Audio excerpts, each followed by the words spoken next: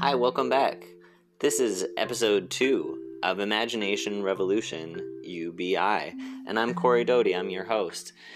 This episode features an interview with Ronil, a lovely, dear old friend, and we talk about a bunch of things, including her lifelong dream of getting out of the rat race, the death and rebirth psychedelic process that is involved of extricating oneself from exploitative economies, and all of the layers of that, the interpersonal jealousy, the internalized bosses.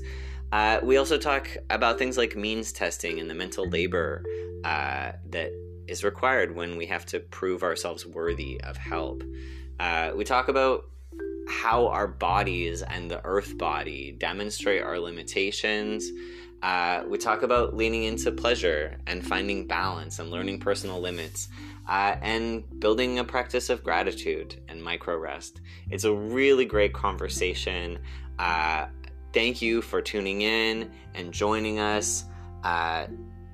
Stick around for an excellent conversation with Ronil and myself while we imagine the impossible.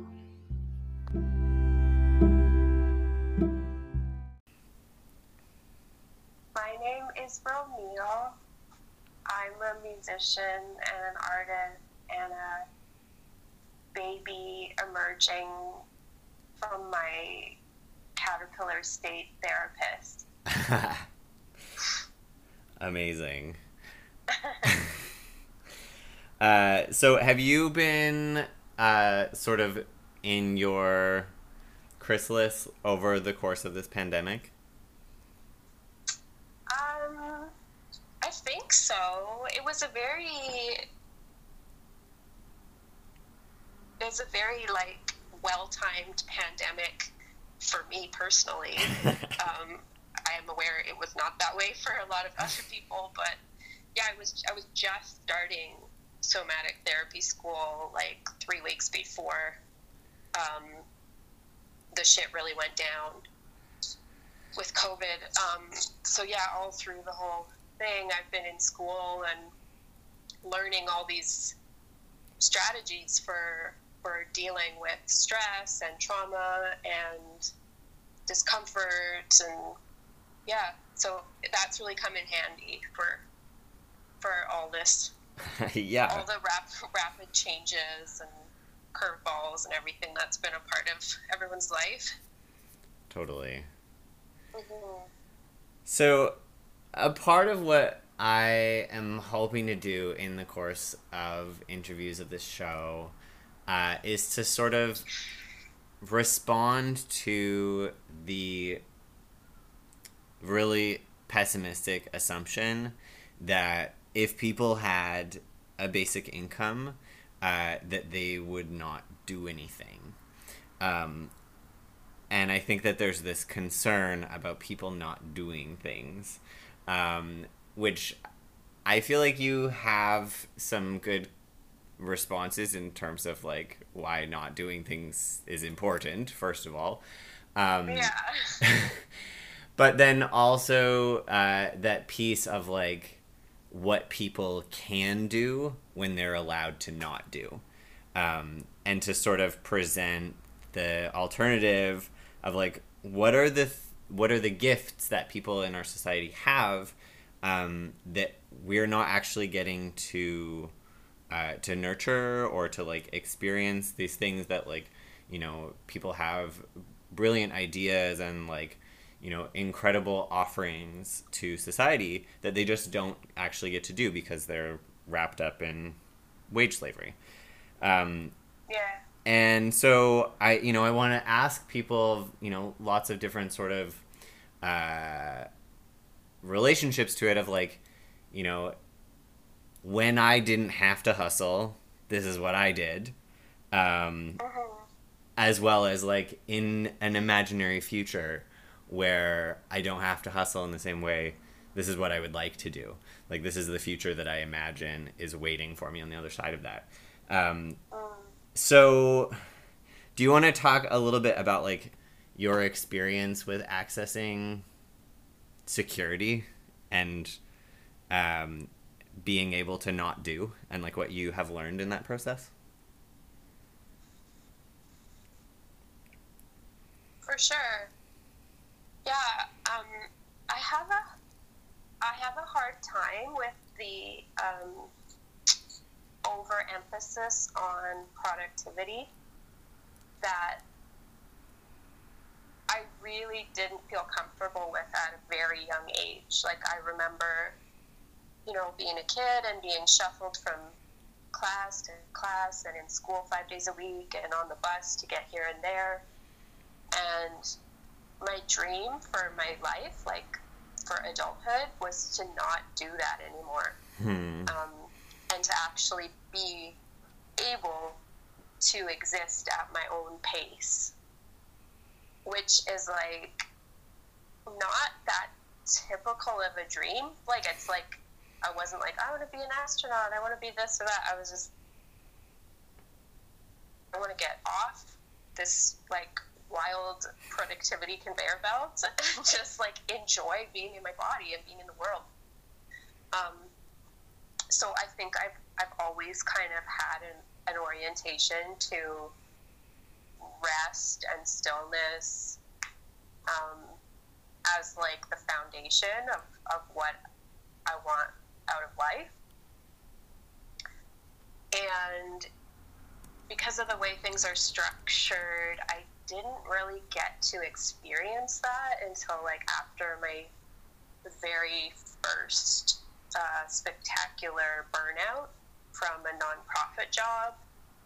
And yeah, I ended up on like medical EI and then on a regular EI. So I had about a year of, I guess, like a secure and that was when I was in my early 30s, and that was my first experience of it. And I was like, damn, I need more of this. And so from there, I just kept strategizing, like, how can I keep this pace and work from this place of, like, making my own schedule and having enough rest and spending my days in ways that are meaningful to me. I just kind of brainstormed, like, during that year, as well as recovered because I was really sick. And then, from there, I've just kind of gone through various permutations of that. A lot of the following years of my career were significantly funded through art grants. I would, like, make up art projects that felt like what I wanted to do, and then I would just secure the funding and then spend a year, 2 years, 3 years doing my projects. And I did that up until I decided a career change was, like, in the cards for me, and I decided to get my counseling registration. I was like, okay, I'm going to do this. I'm going to switch a little bit, like, out of the arts into counseling.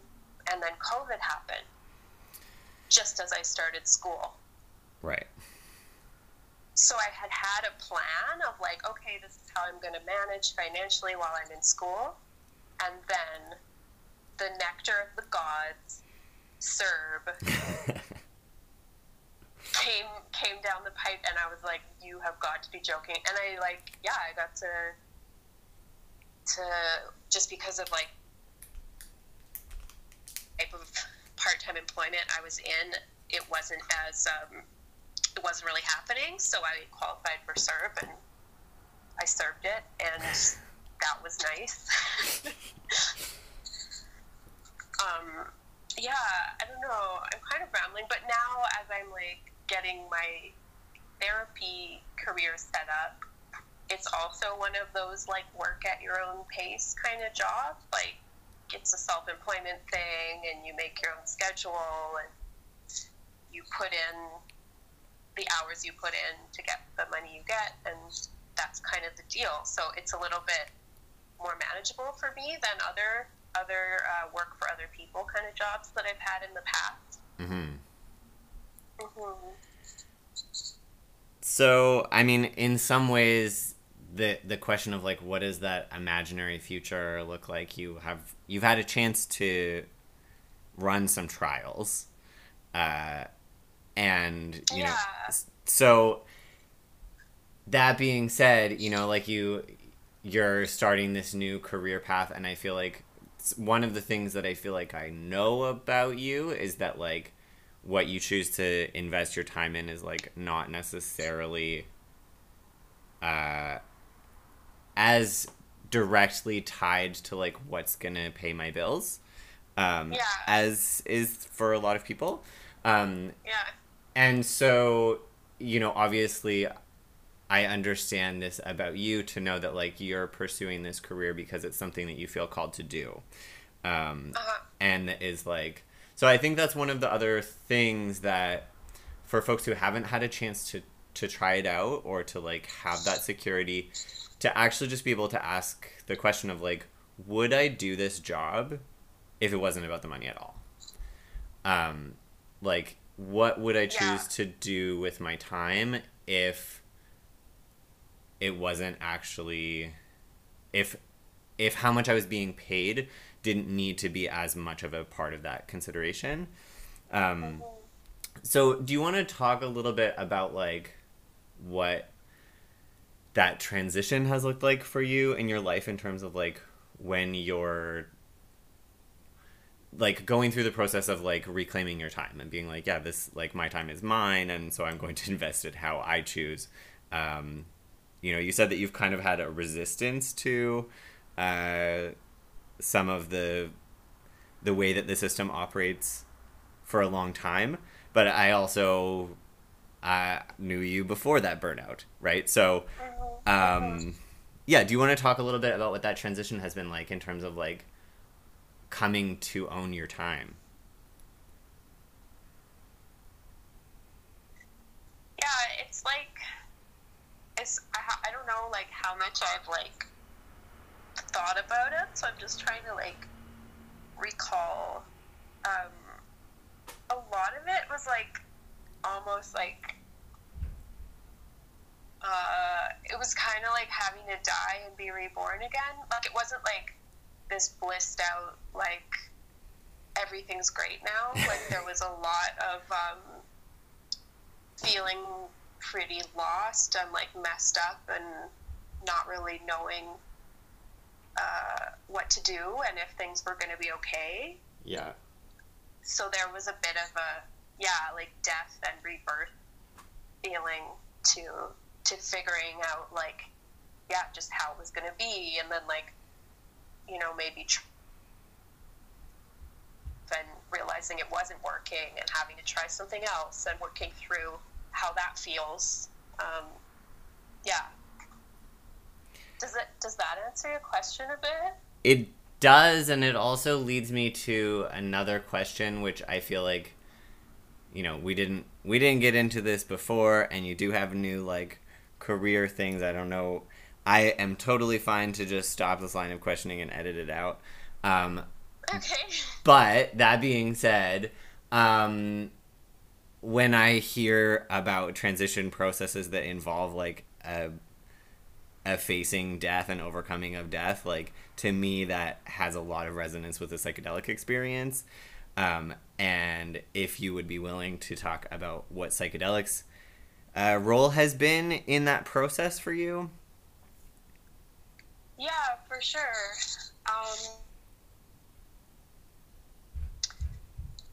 Like, I don't go that route that often, but I do,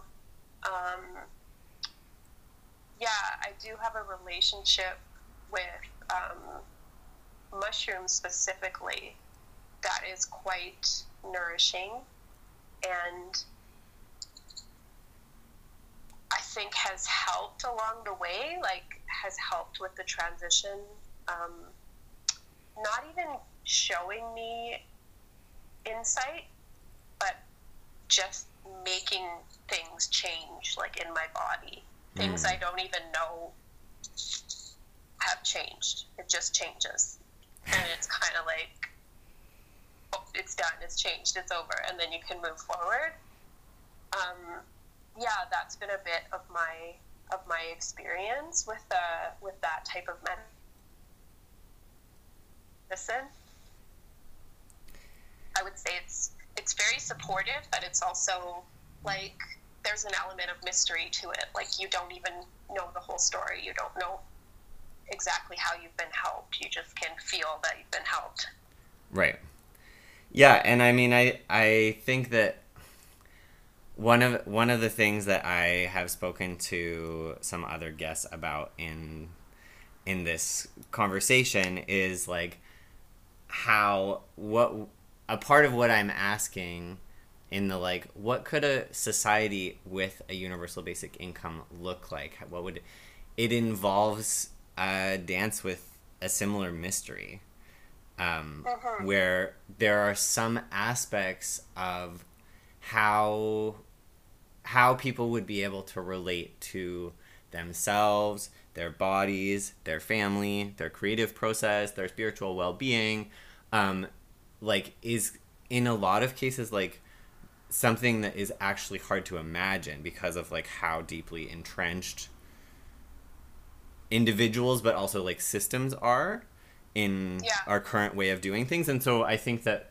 there is an element of that sort of like, for us to even engage and entertain this conversation, we have to, to take sort of like a Alice in Wonderland perspective, like we have to be willing to do at least a couple of impossible things before breakfast, right? Like, if we keep ourselves locked into what feels attainable, we're not getting there. So yeah, do you want to talk a little bit about what that has looked like for you in the act of like calling in and inviting the impossible or the seemingly impossible into your life? You talked about funding your life on art grants and like, sort of like the process of being like, oh, well, what's going to happen now? I don't know. Like, what does that look like for you in terms of like getting right with that type of surrender? Yeah, I think there's definitely like a bit of deconditioning work that had to be done, like especially just having been in a coercive or coerced relationship for so long with work, and just having been on the receiving end of unequal power dynamics, I noticed that when I started to work for myself, I had still internalized that. Totally. So it's not like I was free from it just because I didn't have a boss. Like, I would make up an imaginary boss of like some person that's spying on me and like trying to make sure I'm using my grant right, or they're going to ask for it back, or, like making up like these villains that weren't real. Like, no one's going to ask for it back. You're doing what you said you were going to do with it. So having to work through that stuff, as well as like that being internalized by my peers and like having to be on the receiving end of judgment about not doing enough or not deserving of the things I got or was, able to connect with or whatever. So that was a bit of a battle. Right. Yeah, I feel which like I think I'm still working through. Like, I think those layers are really deep. Totally. I think that aspect of the interpersonal dynamics around certain people accessing security is one of the things that really sort of just reminds me that introducing income strategies or security strategies, like, I feel like it really does need to be universal and not means tested. Like, I'm on disability, so, and I also live in subsidized housing, and in both of those things, there is a degree of surveillance and means testing that happens sort of like on a recurring basis that feeds that internalized sense of like, oh, am I doing it wrong? Do I actually deserve this help? But I think that a part of that also in the way that we relate to it interpersonally is like a jealousy, right? Where people are legitimately jealous of something that they also deserve. But they either can't access it or they don't know how to access it. And I think that's one of the things that I witnessed in some conversations about CERB was essentially people being like, well, why should they get this? And it's like, well, but if we just set it up as a thing that everybody gets it, and people who have too much on top of that are taxed appropriately or whatever, but that like everybody gets it, so we don't have to bicker about like if someone deserves it or not. We just decide that like being a human in this society deserves you security, and that's all. Yeah. I get what you're saying. Yeah, if somebody feeling scarcity in their own scene, and then they see others receiving resources that they don't have access to, that's not a good vibe. No. And it feeds into this.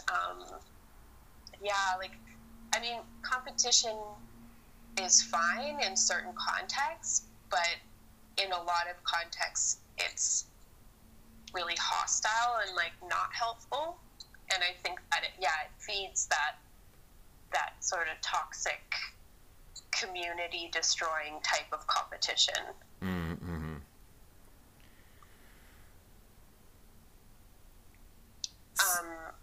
And it also puts this emphasis on the product, like what you are doing. Mm-hmm. Is it worth something?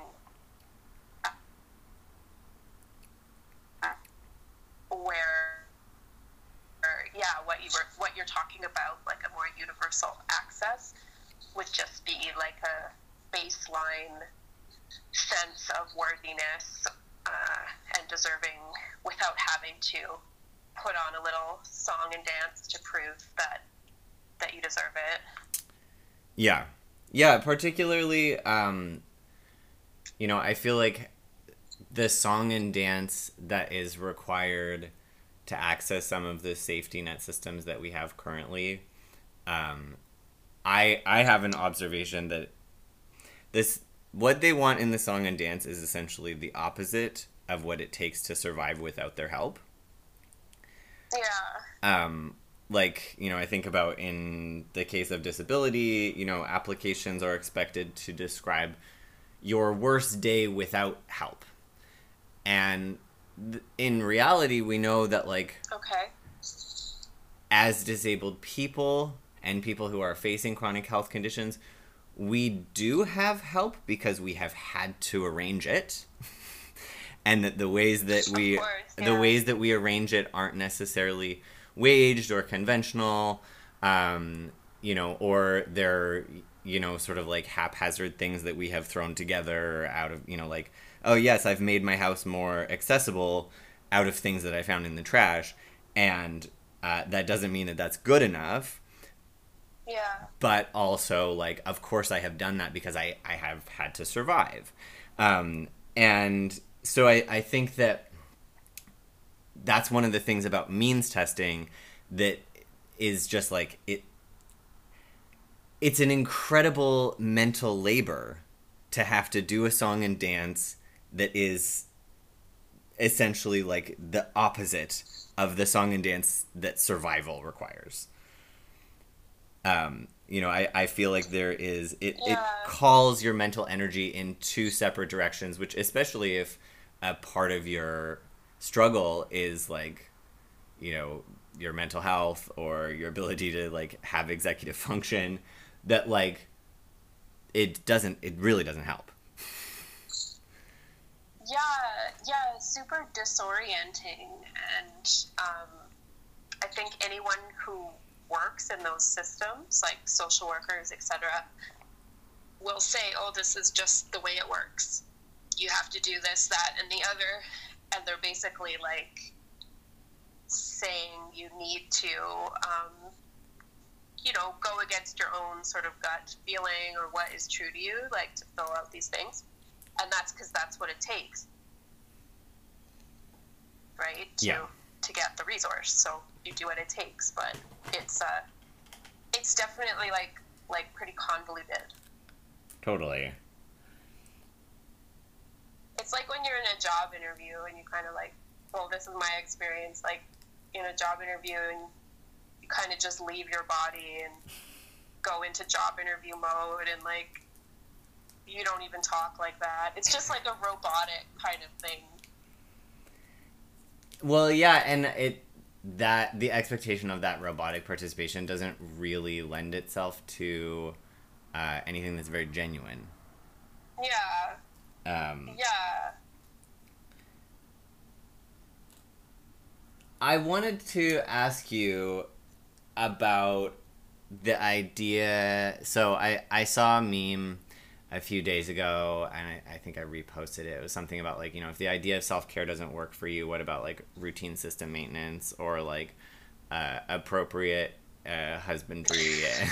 And like, what if you take it just a different linguistic approach, but like that, or also the idea of like, if you don't perform this like regular maintenance that has to happen, like your body system will just make that need to happen.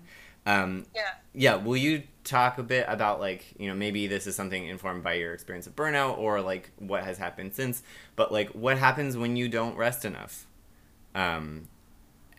Like what, when your body's like, no, stop. This is, I think what happens is just like everything starts to fall apart. It just snowballs, and all of a sudden there's relationship conflict, and the house isn't clean, and I forget to put oil in the car, so the car breaks, and so on and so forth. I forget an important meeting, and it just, everything starts to come apart at the seams. Yeah. And then things that we sometimes take for granted, like gravity,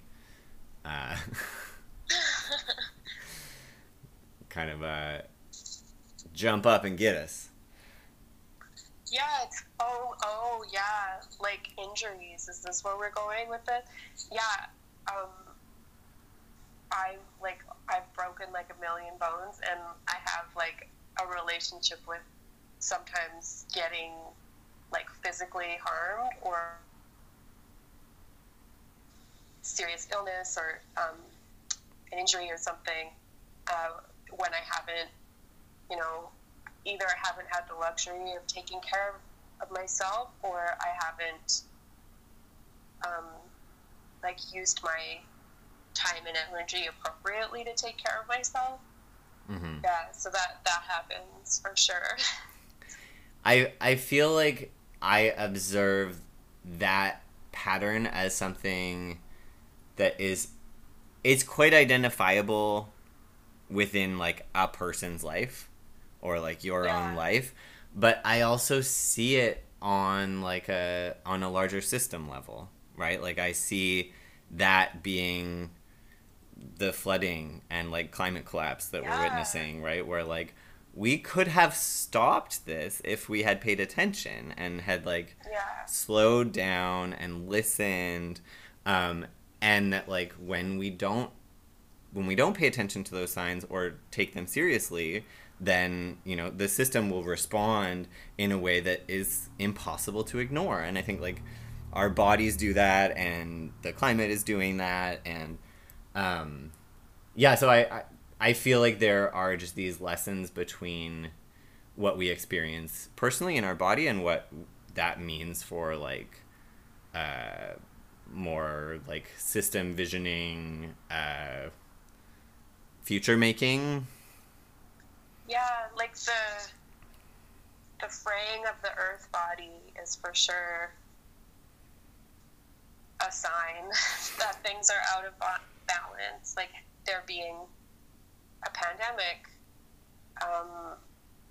largely caused by globalism and other things that are byproducts of an imbalanced economic system.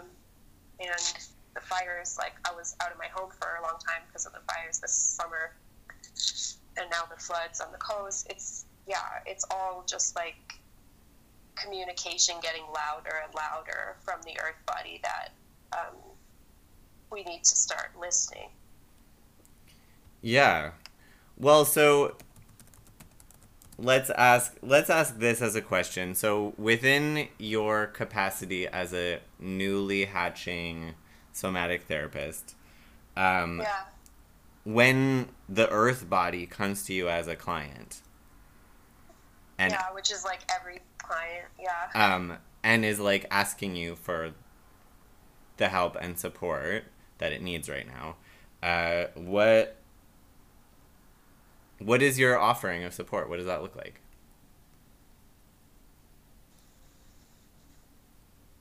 Yeah, I think a lot of it is just facilitating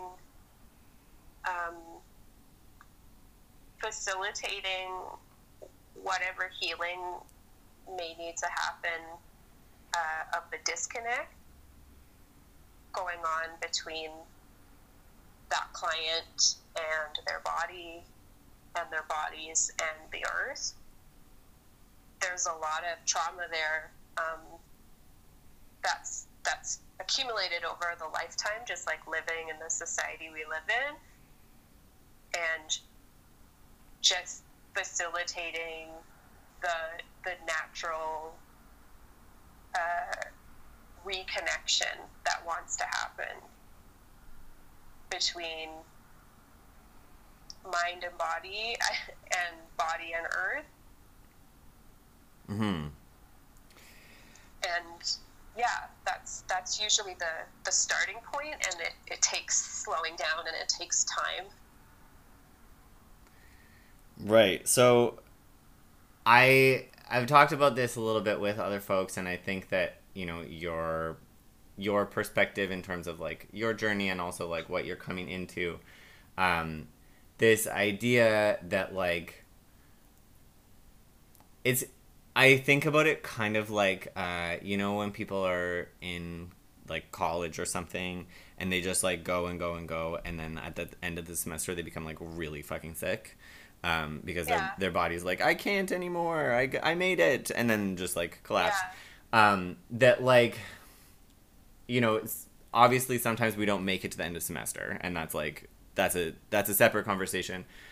But that like in this imaginary future, hopefully nearer than farer, where people have access to a universal basic income and can make the choice to do that slowing down and do that healing and reconnection, I feel like there is going to be a lot of that needs to happen, right? Because there's so much of how our current society operates really relies on that all the time, on the daily, and then also that on that internalized level, which you talked about in terms of like unlearning how to grind oneself. So do you have any thoughts about like how we go about helping our society heal from the sickness that is our current system?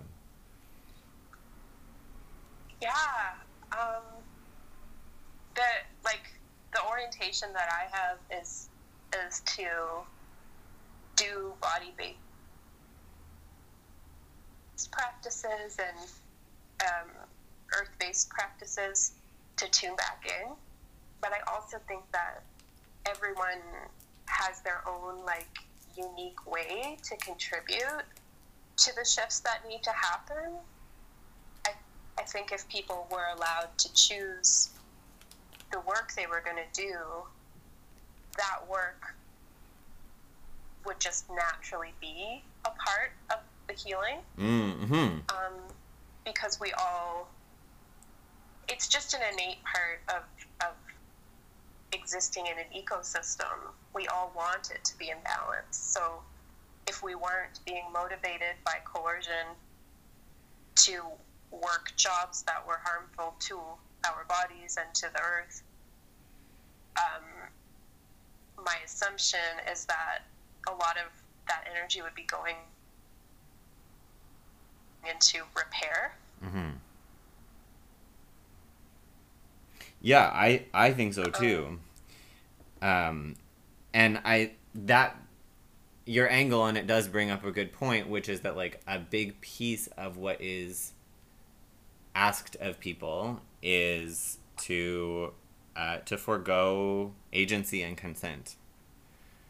And that like having the opportunity to live in a world where agency and consent is allowed, encouraged, understood to be a driving factor, so on, that is just going to look different. It's going to have a different outcome.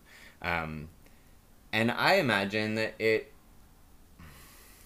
it's one of those things where, you know, it kind of has to ripple up and down at the same time. If that makes sense, you know, like the way that we relate to our employers and our housing providers and you know, our cell phone providers is also going to impact like how we relate to our partners and our children and ourselves. And yeah, just a part of imagining that is like when I used to do form theater, we would like tell people like you can't go into the scene and just like change who someone is, because that's magic and that's not what we're doing here. But in this exercise, I feel like what I want to do is that magic, right? Of like, what if we could change it so that it was actually totally different? And to be willing to to look to what feels impossible or to what feels like out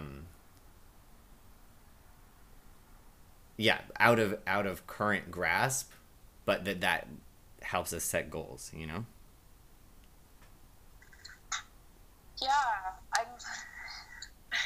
I'm following. I feel like kind of half like psychedeliced out by this conversation because I'm like getting a lot of visuals of like this magic transformation. Amazing. Happening. Can you auditorily describe your visual? Well, I guess like what I was picturing in this moment was people reconnecting with pleasure. Yes. In the most sort of psychedelic, vibrant way that you could imagine that term. So not necessarily just erotic pleasure, but also erotic pleasure. But just the pleasure of like being alive in your body, in your life, in the world. Yes. And that's just not a value right now across the board. Mm-hmm. So I was just kind of imagining that becoming a core value and like how that would impact people's outfits and their hair and their bicycles, and just it would just kind of shift the focus into this like more like whole body experience and more like aesthetically focused experience. Yeah. So that makes me think of Star Trek. There is an episode of Voyager where they land on a planet that is like entirely pleasure focused. But damn. Yeah, and so initially it's like a very interesting society, and you know, I think that's one of the blessings, one of the gifts of sci-fi is that it allows us to do this sort of like extraordinary world building and be like, oh, what would happen? What would happen if? But of course the flip side to this like pleasure-based society is that they're not really approaching pleasure from like an interconnected big picture long-term vision, sort of like what's best for the whole kind of pleasure. Okay. It's like they're entirely pleasure oriented, but in this way that is very in oneself in this present moment only. And that kind of ends up being at odds with the visiting crew. Yeah. Yeah, so it can go into the excessive or indulgent or hedonistic kind of direction. And I think that that's often the particularly like the neoliberal perspective on pleasure wants us to be like, oh yeah, but you could go too far. You could go too far. And I want to just like be able to hold the idea of a pleasure-centered society that is also like concerned about the well-being of the whole. For sure. Yeah, and that takes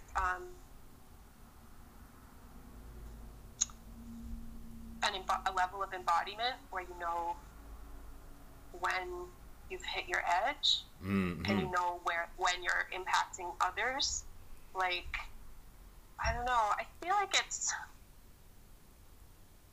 like eating candy is good, and then after too much you feel crappy. Like, it's about like being able to understand our limitations that way in our own bodies without having to go full Puritan, like, chastity belt.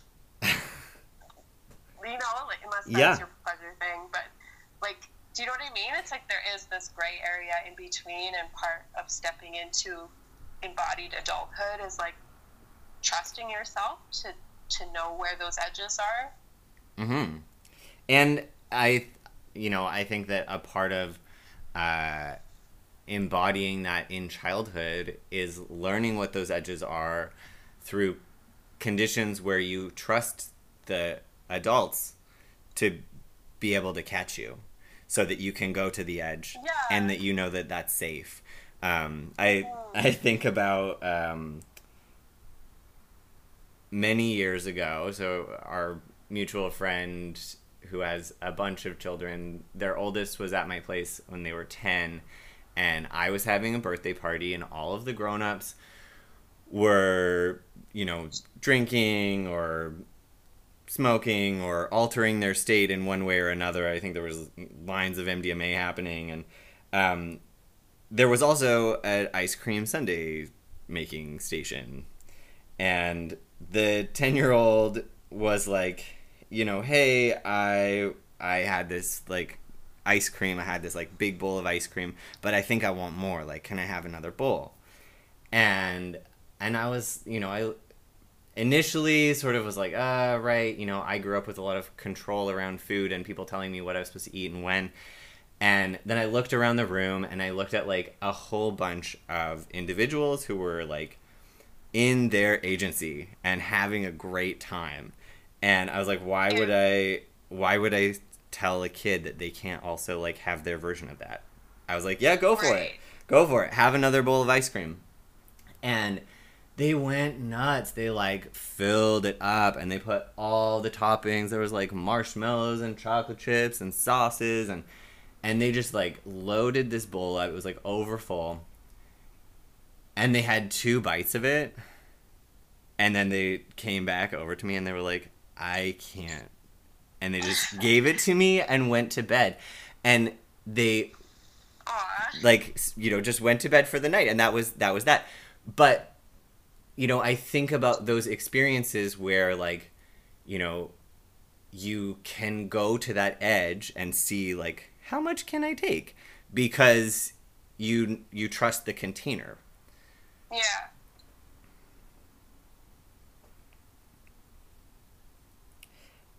So I feel like we don't have a whole lot of time left here, but I guess one last question in the like world that we live in now, while we are trying to do this impossible imagining together and work towards making it more possible, what are some things that you want to see people do to help make that container feel like something that people can trust so that we can surrender to that magic? Yeah, I mean, I think it would be different for each person, but I'm a pretty big fan of like, just like remembering moments that felt the way that you want to feel like more of the time now. Like, if you can identify a time when you were feeling a safe and contained, but also very alive and vibrant amount of pleasure. Like, when was that? And can you bring that alive in your body now? Can you remember what that felt like? And just like loading up on those felt moments. It just trains your neural pathways to receive more of them in your present life. Yeah. So I don't know, sometimes I do that as I'm falling asleep. I'll just try to remember whatever it is that I'm trying to bring more of into my life. Yeah. It's pretty simple, but it does work over time. Well, and I feel like that is it's kind of the nature of a lot of magic, really, is that it is quite simple. Yeah, because there's often the emphasis on what someone doesn't like, what they don't want to have anymore, how they don't want to feel anymore. So shifting that into like when did you feel the way you wanted to feel? Like, what was happening? What made that experience come alive for you? Yeah, well, one of the sort of like catchphrases that I have picked up in the somatic sex educator training that I think about a lot is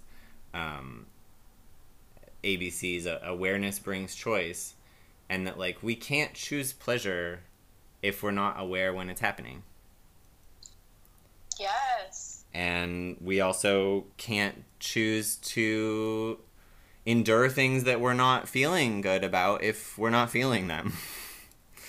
And that so much of being able to have more power to make choice is really actually just about having more awareness of what is happening and what we feel like, what our bodies are doing, what our nervous systems are telling us. Observation is overlooked. Yeah, I love that. Yeah, and how would we be able to create a new world if we don't know what we want it to feel like?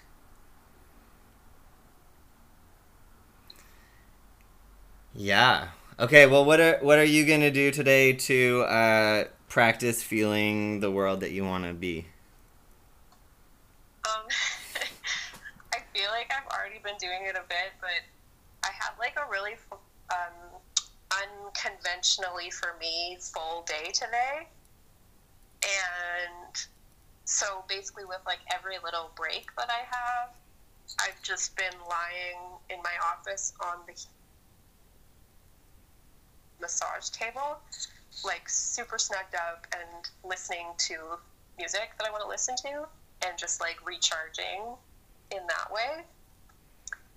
And then moving on to my next responsibility from there.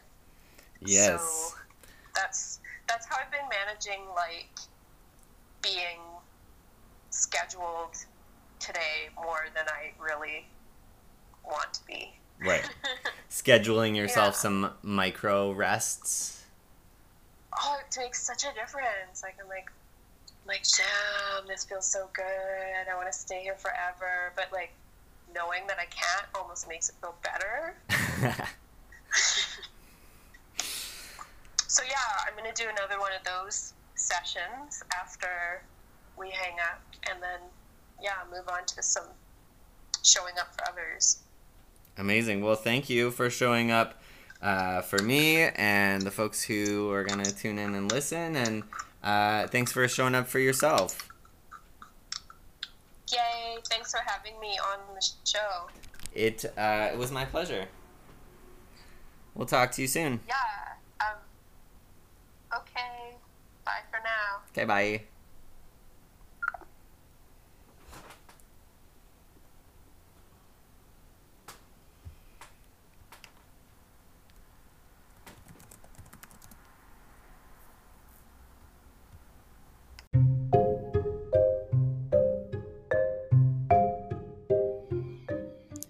If you want to find more Roneil in the world, you can find her at linktree/Roneil. That's linktr.ee/RHONEIL. Or on Instagram, you can find her at Roneil_V0G. And thank you so much for tuning in and listening to this marvelous conversation with Roneil. If you are interested in, keeping up with this show, or maybe even being someone who is featured here, please sponsor the show on Patreon, patreon.com/Corey Doty. That's KORIDOTY. Or follow all of my work on my website, CoreyDoty.com. And you can always send me an email as well. I am stoked to connect with more people who want to have these conversations. My email address is CoreyDoty@gmail.com. Hope y'all have a really lovely day and do something nice to take good care of yourselves. Bye!